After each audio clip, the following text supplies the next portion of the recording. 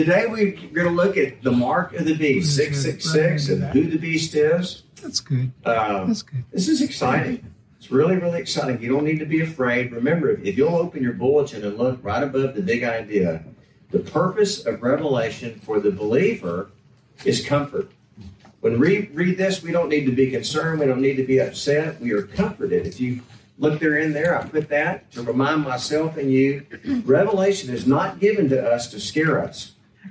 It should comfort us to know that we are secure in Christ, and it should motivate us to share the gospel with others so they don't have to endure the tribulation. Can you say amen? Amen? That is why we need to be in the seed planting business, Sam. I love what Sam had to say. I do wonder, will there be any left? And we see what happens at camp, and thank you, Sam and Heather, for devoting so much of your lives to planting seeds in youth. And Orlando, what a testimony you are, and all the youth back there, and seeing Becca remain faithful all these years, from 7 years ago, baptized in Yarborough Lake. It's just exciting, and I know that the church has a great future. Part of the future that's coming, we won't be here anymore. The church will be taken out. So this morning, we're going to look at Revelation chapter 13, and we're going to work our way through, and you're going to see some things simplified, all right? I always kind of steered away from Revelation. It seems so daunting. And how many beasts are there? And who is this person and that? And basically, we have three people that are being talked about today. The dragon, which is Satan. The beast under him, who is called many names throughout Scripture. John calls him the Antichrist, okay? He's called the man of perdition and a lot of other terms. But that's this person that's going to come online, come on the scene that we're going to talk about today. So we have the dragon, which is Satan, the beast, which will be his main operative tool on earth, and then underneath that is a sidekick to the beast. We can call him the second beast, or he's also called the false prophet. So that kind of simplifies what we're looking at today as we start. You're going to see 6 characteristics of the Antichrist, all right? One is, and these are right out of the Scripture, and I've highlighted them in that odd font that you see up there as we work our way through today. I brought my green pointer. It might do a little bit better. And first off he is described as the wild beast. It's therion in the Greek, which means a wild and untamed beast. So that's what he'll be like. Second, he will have world dominance. Thirdly, there will be great wonder for him as a certain sign happens when he takes on a wound, okay? And there we go. And then he will have, the world will engage in worshiping him. There will be basically satanic worship. He will be worshiped along with the dragon. He will have amazing, convincing words. He'll be a master speaker. And war will be his means of controlling the earth, all right? And last but not least, I'm going to contend that this mark that's placed on those that will be on planet Earth at that time, those who willingly and knowingly receive the mark, are receiving the mark the way a cow would a brand, okay? It's Satan putting his seal on those unsaved people the same way the Lord puts his seal on us, which is the Holy Spirit. So, as I've said before, the best way to interpret the Bible is by looking at the Bible. So you might want to take a screenshot of this, and you can go read Matthew 24, Daniel 7, 2 Thessalonians 2, 1 John 2, 18 through 19, and 2 John 7. You can do a Google search for the beast and all these sorts of things, and it's amazing. I'll give you the stats in a minute. It's 18 million when you just stick in Antichrist. As it says here, this is right out of Wikipedia, that great studious work. Almost every verse alludes to or echoes ideas of older scriptures. I was curious what a secular take on this would be. Half of the references stem from Daniel, Ezekiel, Psalms, and Isaiah, with Daniel providing the largest number in proportion to length, and Ezekiel standing out as the most influential. That's right out of Wikipedia. So, to understand really the book of Revelation, as I've said, about 90% of what you read in Revelation refers back to symbolism that we get in the Old Testament. Revelation chapter 3, verse 1. Then I stood on the sand of the sea. This is John speaking. Wow. I'm going to do this quick today. rising up out of the sea, having 7 heads and 10 horns, and on his horns 10 crowns, and on his heads a blasphemous name. Now the beast which I saw was like a leopard. His feet were like the feet of a bear, and his mouth like the mouth of a lion. The dragon gave him his power, his throne, and great authority. Again, I put that in the font, which would be item number 2, as an identifier for the beast. You see how I'm doing it on this? And I saw one of his heads as if it had been mortally wounded, and his deadly wound was healed, and all the world marveled. That's where the world sees this thing and marvels, and followed the beast. So they worshiped. That's the 4th thing. They worshiped the dragon, that is Satan, who gave authority to the beast, and they worshiped the beast also, saying, who is like the beast? Who is able to make war with him? I want to remind you, as I said a minute ago, that symbolism is what is used in the book of Revelation. It doesn't mean that it's an allegory. You know, allegories are things like Jack and Jill went up the hill to fetch a pail of water. Okay, that has some alternate meaning. You can go and Google that, and it's amazing. I took a dive into that for about 20 minutes. But I think we are reading symbolism for real events that are going to take place on the earth. And he starts off talking, John does, about a sand of the sea, that this beast will rise out of the sea. And we know from Scripture that the sea refers to the nations of the earth, okay? Looking at your study Bible, I saw that you said this is the nations of the earth are represented a lot in Scripture as the sea of humanity. And that 7 heads will come up with 10 horns, and it will have a blasphemous name on each of the heads of these 10 horns. Or these 7 heads, I'm sorry. When I looked at that as a youth, pastors would get up and try to count how many, and this is kind of an interesting viewpoint that I have that I've never read in any other publication. It may or may not be right, but don't get too fixated on nations where you see, you know, there's 10 now in the common market. Now there's 12. Don't think of it that way. I was thinking about it one day. Think of it more as 7 big ethnic groups that might be on the earth at that time. All right. And out of these 7 ethnic groups, you can have various governments that are over these. And I'm going to show you some examples in a minute. Right now, starting with the 1990s, there was a constitution formed called the Constitution for the Federation of the Earth. And this is a group that calls for a new world order back in the 1990s, all right? And this World Federation in their constitution say that this world order needs a world executive. I mean, this is right off of Amazon. I took a screenshot there, this book by Glenn Martin. So what I'm talking about these ethnic groups is something like this. This is a map of basically language groups that are in Europe, okay? So that could be a division of 7 groups of languages, you might say. You say, well, how would that be? Well, France and Spain, for example, and Portugal and Italy would all be one language group. That's all groups now that speak a form of the Latin language. Those of us who are Spanish speakers in here, we're literally speaking Latin like the Romans did. We're just speaking a devolved version of it that now exists 2,000 years later. There are other groups of Slavs, okay? That would include the Russians and the Poles and Marina, you could help me with that. All the different Slavic people would be a people group. But yet with all of these ethnic groups, they span and they end up in different parts of the country. We know that a person in our own congregation here who is ethnically a Hungarian ended up living in a place that's Romania that would be part of the language group that I'm talking about, which would be devolved from the Roman Empire. A real example of this would be the Kurds. Anybody ever heard of the Kurds? You hear about them on the news all the time. Well, Kurdistan is a nation that doesn't exist. The Kurds are in many different countries. You see they're in Iran. They are over in Turkey. They are in Syria. And they are in Iraq. But you see what I mean? This is what I'm saying, where people groups cross nation boundaries that we see today. I thought these were lovely people, so I just took some pictures of them. The Kurds claim to be the descendants of the Medes. Remember when we studied Daniel? And you had the Medes and the Persians that were there in a divided kingdom. Other scholars say no, they're not, but they claim that they are. So they might be. But I wanted just to show that as an example. So in verse 2, we see these what I call zoomorphic descriptions. Zoomorphism is something used a lot in Gaelic things and in Celtic artwork. You've all seen these kind of things where this dragon eats its tail and all this zigzag stuff. That's a zoomorphic illustration there. It actually says animal motifs and zoomorphic designs in Celtic art.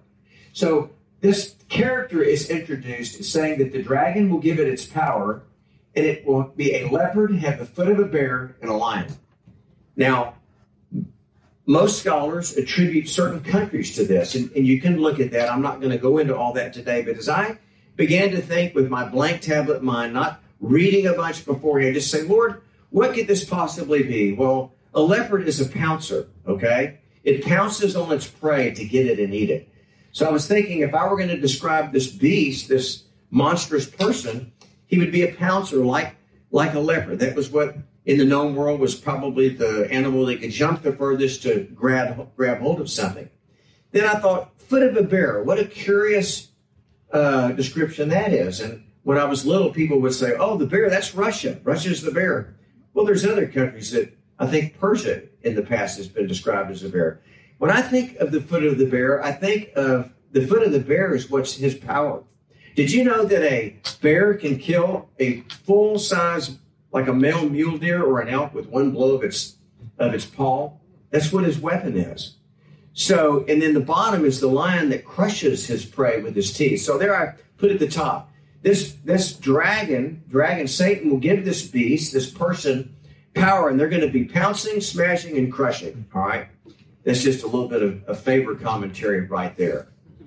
And then in 3 and 4, we read that he would receive this wound, okay? This wound in him, and you can catch more of this in the written sermon today. And I don't know if the wound will be an extension of what this beast is. It might be an army that's wiped out, or it could be something of political power that goes away. But I tend to think that it's an actual physical wound that the beast himself will receive, okay? And that he'll receive, and because that most mimics the resurrection. You follow me? And Satan is the great counterfeiter. As I've talked to some of the men in men's group, here I talk about how Satan is always counterfeiting what God creates and what God does in the original form. We have love that God wants between a man and a woman. Satan is behind the production of pornography, which is just a phony representation of that.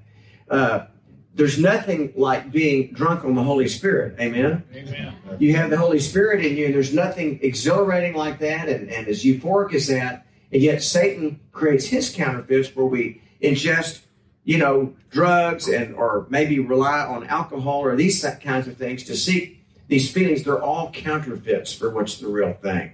So this beast will receive this wound. The whole country, or the whole world will be so amazed that they will worship not only the dragon, but the beast himself. I don't know what will happen, but everybody in the world is going to know about it and see it.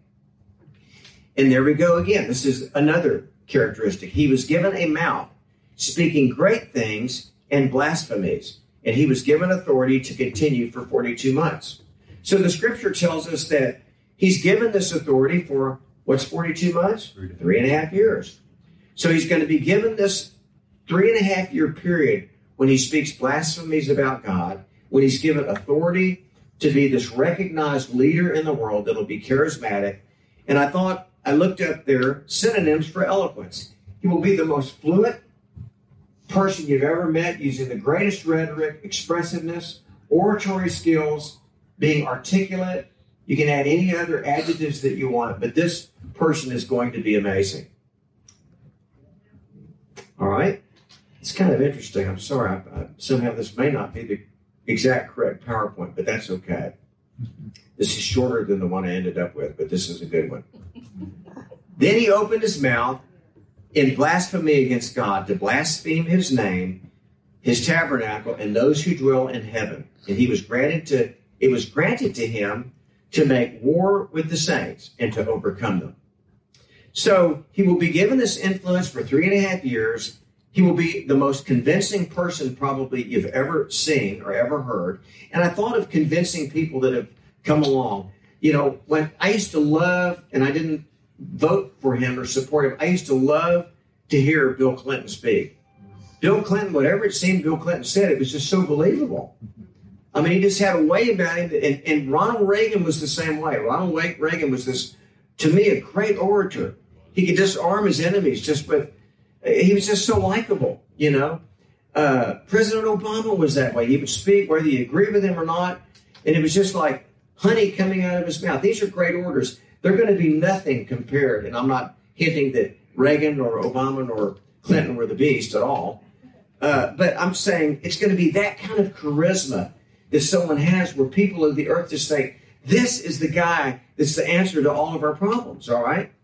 And he's given this authority over every tribe and tongue and nation, and all who dwell on the earth will worship him, whose names have not been written in the book of life of the Lamb slain from the foundation of the world. Amen.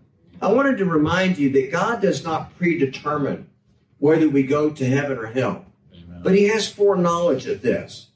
He foreknew us. He knew what we were going to do before we did it, even though he gave us the freedom to choose him or not, okay? And this is saying that all of those who have chosen him from the foundations of the earth are not going to be the ones that worship the beast, okay? That's what this is saying. It says, all who dwell on earth will worship him, whose names have not been written in the book of life of the Lamb slain from the foundation of the world. So those that are not believers are the ones that are going to get in lockstep and follow the beast, and they're going to believe all that he has to say. And then we have verse 9. If anyone has an ear, let him hear. He who leads into captivity shall go into captivity. He who kills with the sword must be killed with the sword. Here is the patience and the faith of the saints. That's kind of a strange verse to be in the middle of this thing. But I think what the Lord is telling us is that at this point, some of the saints are just going to be called to go through suffering. I think that's what this is saying. They're going to be those on the earth that are let's call them the post-rapture believers who come to know the Lord. And just part of what's going to happen to them is the suffering that is described here. All right, they must be killed with the sword. If you look in Jeremiah 15:2, it's kind of a similar passage. And it shall be, if they say to you, where should we go? Then you shall tell them, thus says the Lord, such as are for death to death, such as are for the sword to the sword, such as are for the famine to the famine, such as are for the captivity to the captivity. It's God just telling us that the way it's going to be at this point in the tribulation is that some are going to suffer, and they're just going to fall to the sword of the beast. Verse 11. Then I saw another beast coming up out of the earth, and he had two horns, like a lamb, and spoke like a dragon. And he exercises all the authority of the first beast in his presence, and causes the earth and those who dwell in it to worship the first beast, whose deadly wound was healed. So what this is saying is the second beast will arise, also referred to as the false prophet. I call him the sidekick. All right. He's the mouthpiece of the false prophet.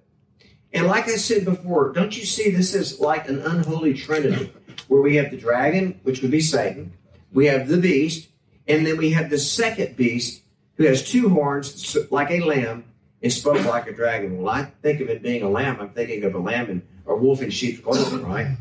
So he's going to come out, and he's also going to have power given to him by Satan to do certain things that are going to appear miraculous, okay? And he will cause worship of the beast. I went back and I looked at some old renditions of this. Look, this is what someone called the Satanic Trinity. See where you see the dragon? Then they have the beast there. That's the Antichrist. Then whoever made this illustration calls this the anti-spirit, like what's contrary to the Holy Spirit. Yes. All right? So you have the dragon, the beast, and the false prophet. All right? And then that shows Revelation 13, 1 through 10. We just read the descriptions of the beast. Revelation 13, 11 through 17 that we're in now are descriptions of this false prophet or this anti-spirit. 13, now we're talking about this false prophet. He performs great signs so that he even makes fire come down from heaven on the earth in the sight of men. Why would that be an important sign that this guy would get out and call down fire? Do you remember when Elijah was fighting the prophets of Baal? Do you remember what he did to show that God was the true God? He called down fire from heaven, didn't he? I have it here for you, 1 Kings 18:24. Then you call, this is Elijah talking, on the name of your gods, and I will call on the name of the Lord. And the God who answers by fire, he is God. So anyway, this false prophet will be able to call fire down just like Elijah did. And he deceives those who dwell on the earth. This is verse 14.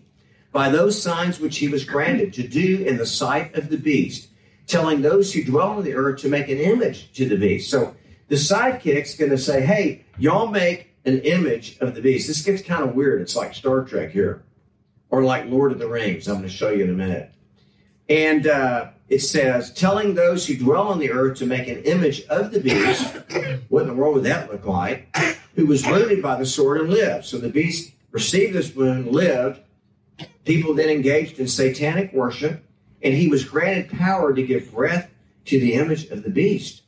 So this false prophet's going to actually be able to somehow breathe kind of fake life into this image that's of the beast, like maybe on a jumbotron, or I thought of something weird about this, and I'll show you in a second, that the image of the beast should both speak and cause as many as would not worship the image of the beast to be killed. So we have this odd description of this thing being created, this machine or this apparatus that will seem to come to life, and it will have in it the power to search out and surveil. Do you know what surveil means? For me to look in here, if I could read your minds, I'm going to pinpoint the person right here that doesn't believe a word that I'm saying. Where's Tim? Okay. And then have the ability to destroy him. Okay. That's what this thing will do. Anybody ever see Lord of the Rings? Yeah. Raise your hand if you've seen it. Y'all remember the Eye of Sauron? It was always looking for him. Remember the Eye of Sauron? It looked for him and they go after him to kill him. I think it's a thing kind of like that. So this is a picture. If you didn't see Lord of the Rings, that's the Eye of Sauron, which was this image created from the underlying horrible being. This wasn't really the being, but this was the tool of the being to search out and destroy those that were intent on not getting the ring to Mount Doom. Remember, they were going to throw it into the fire. Saw a funny meme the other day that two hobbits showed up in my backyard with a ring. It was so hot outside in Texas, they were trying to look for somewhere to throw it, to melt it. But anyway, that's the Eye of Sauron. And he will cause all, both small and great, here we go, rich and poor, free and slave, to receive a mark on their right hand or on their foreheads. So we're talking about people. First off, let me ask you, in the verses beforehand, did I tell you that all the believers were killed or not? They were, remember? Because the beast was given power to kill them. So who is going to be receiving the mark on their right hand or their foreheads? Those who have chosen to follow the beast. Do you see? Yeah. So don't feel that you unknowingly are going to go down to Walmart and in your flu shot somehow they're going to give you the mark of the beast. That is not biblical, okay? It cannot be given to us unknowingly or unwillingly. Those that receive the mark of the beast are saying, Satan, I want your stamp on me. Do y'all follow me? And at that time, I guess some will be rebellious because that no one will be able to buy or sell unless they have that mark on them. So what is this mark, okay? What is this all about? Why is Satan doing this? And I think he's doing it, as I said beforehand, to put his brand, so to speak. I'm going to speak in Whitehall terms. It's Satan's way, Scott, at putting his brand on your backside or on your forehead or on your hand, okay? And it's a way of ownership. We put brands on our cattle, not just because it's fun to go brand cattle. We put tags on them. We put brands on them. I went out and looked at mine today, and I saw number 19 and number 20 out there. Everybody's there. Okay, I only have 3 out there. But I looked at them to remember what the numbers were on their tags because I own those cattle. The mark of the beast is for those that are owned by the dragon. Don't be afraid. You're not going to get it thrown at you or thrown on you without you knowing. Look what the Lord gives us as his seal. 2 Corinthians 1:21 through 22 says, now he who establishes us with you in Christ has anointed us in God, who also sealed us. There's our seal.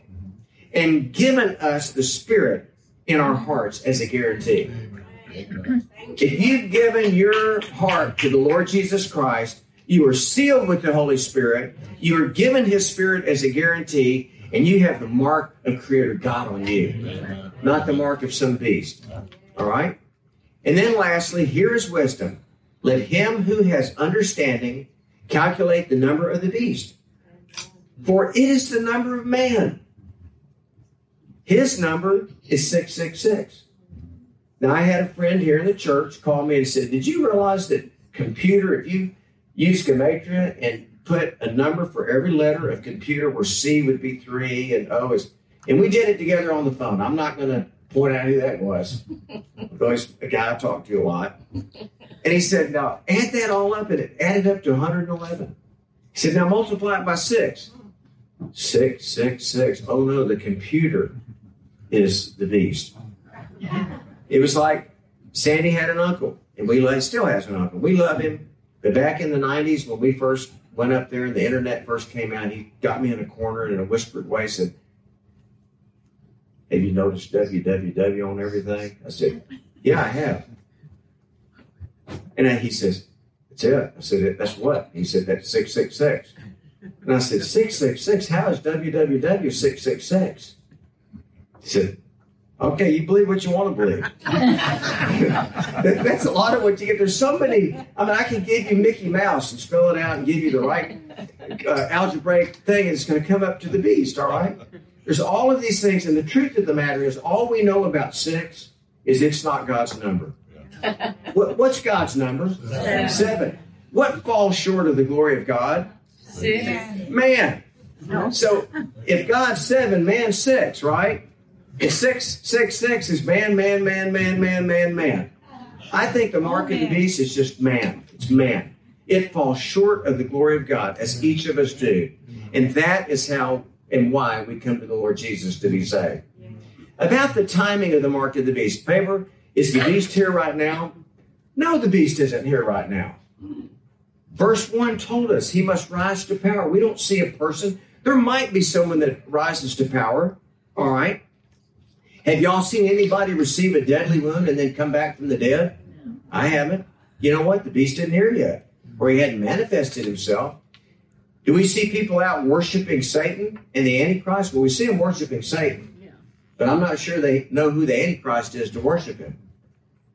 Okay, how about this? The false prophet will perform miracles. I've seen nobody call any fire down from heaven. Have you? No. The false prophet. The false prophet, I've seen no image constructed that's been caused to speak. That's verses 14 to 15 that we just looked at. The image of the beast orders the death of anyone who will not worship it. We're not there yet, guys. We may be here when the beast first comes to power, or we see it happening. We definitely see this one world happening, this one world government happening, and that's a prerequisite for a beast even being able to take control of things. And then we have not seen anyone falling in line where the false prophet's ordering everyone to receive the mark of the beast.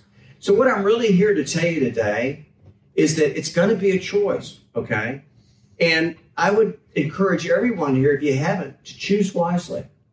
Did anybody see Indiana Jones and the Holy Grail? Or the Last Crusade, it was called. I loved it in the end when they go over there and that old monk's there and they're going to drink out of the cup of Christ. He says, you better choose wisely.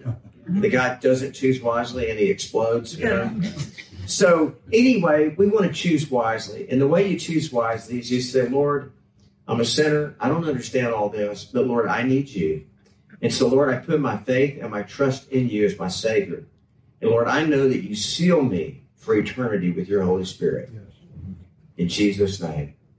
So no one, I want to just tell you today and encourage you, no one can give you the mark unknowingly. Don't be afraid of that.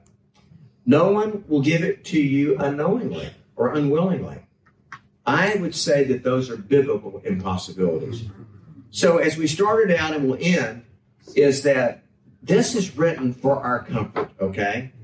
It's written for our comfort, And it should urge us, if we don't know the Lord, to get to know Him and to accept Him and receive Him. Because as I've told you, I don't think believers will ever get to this point.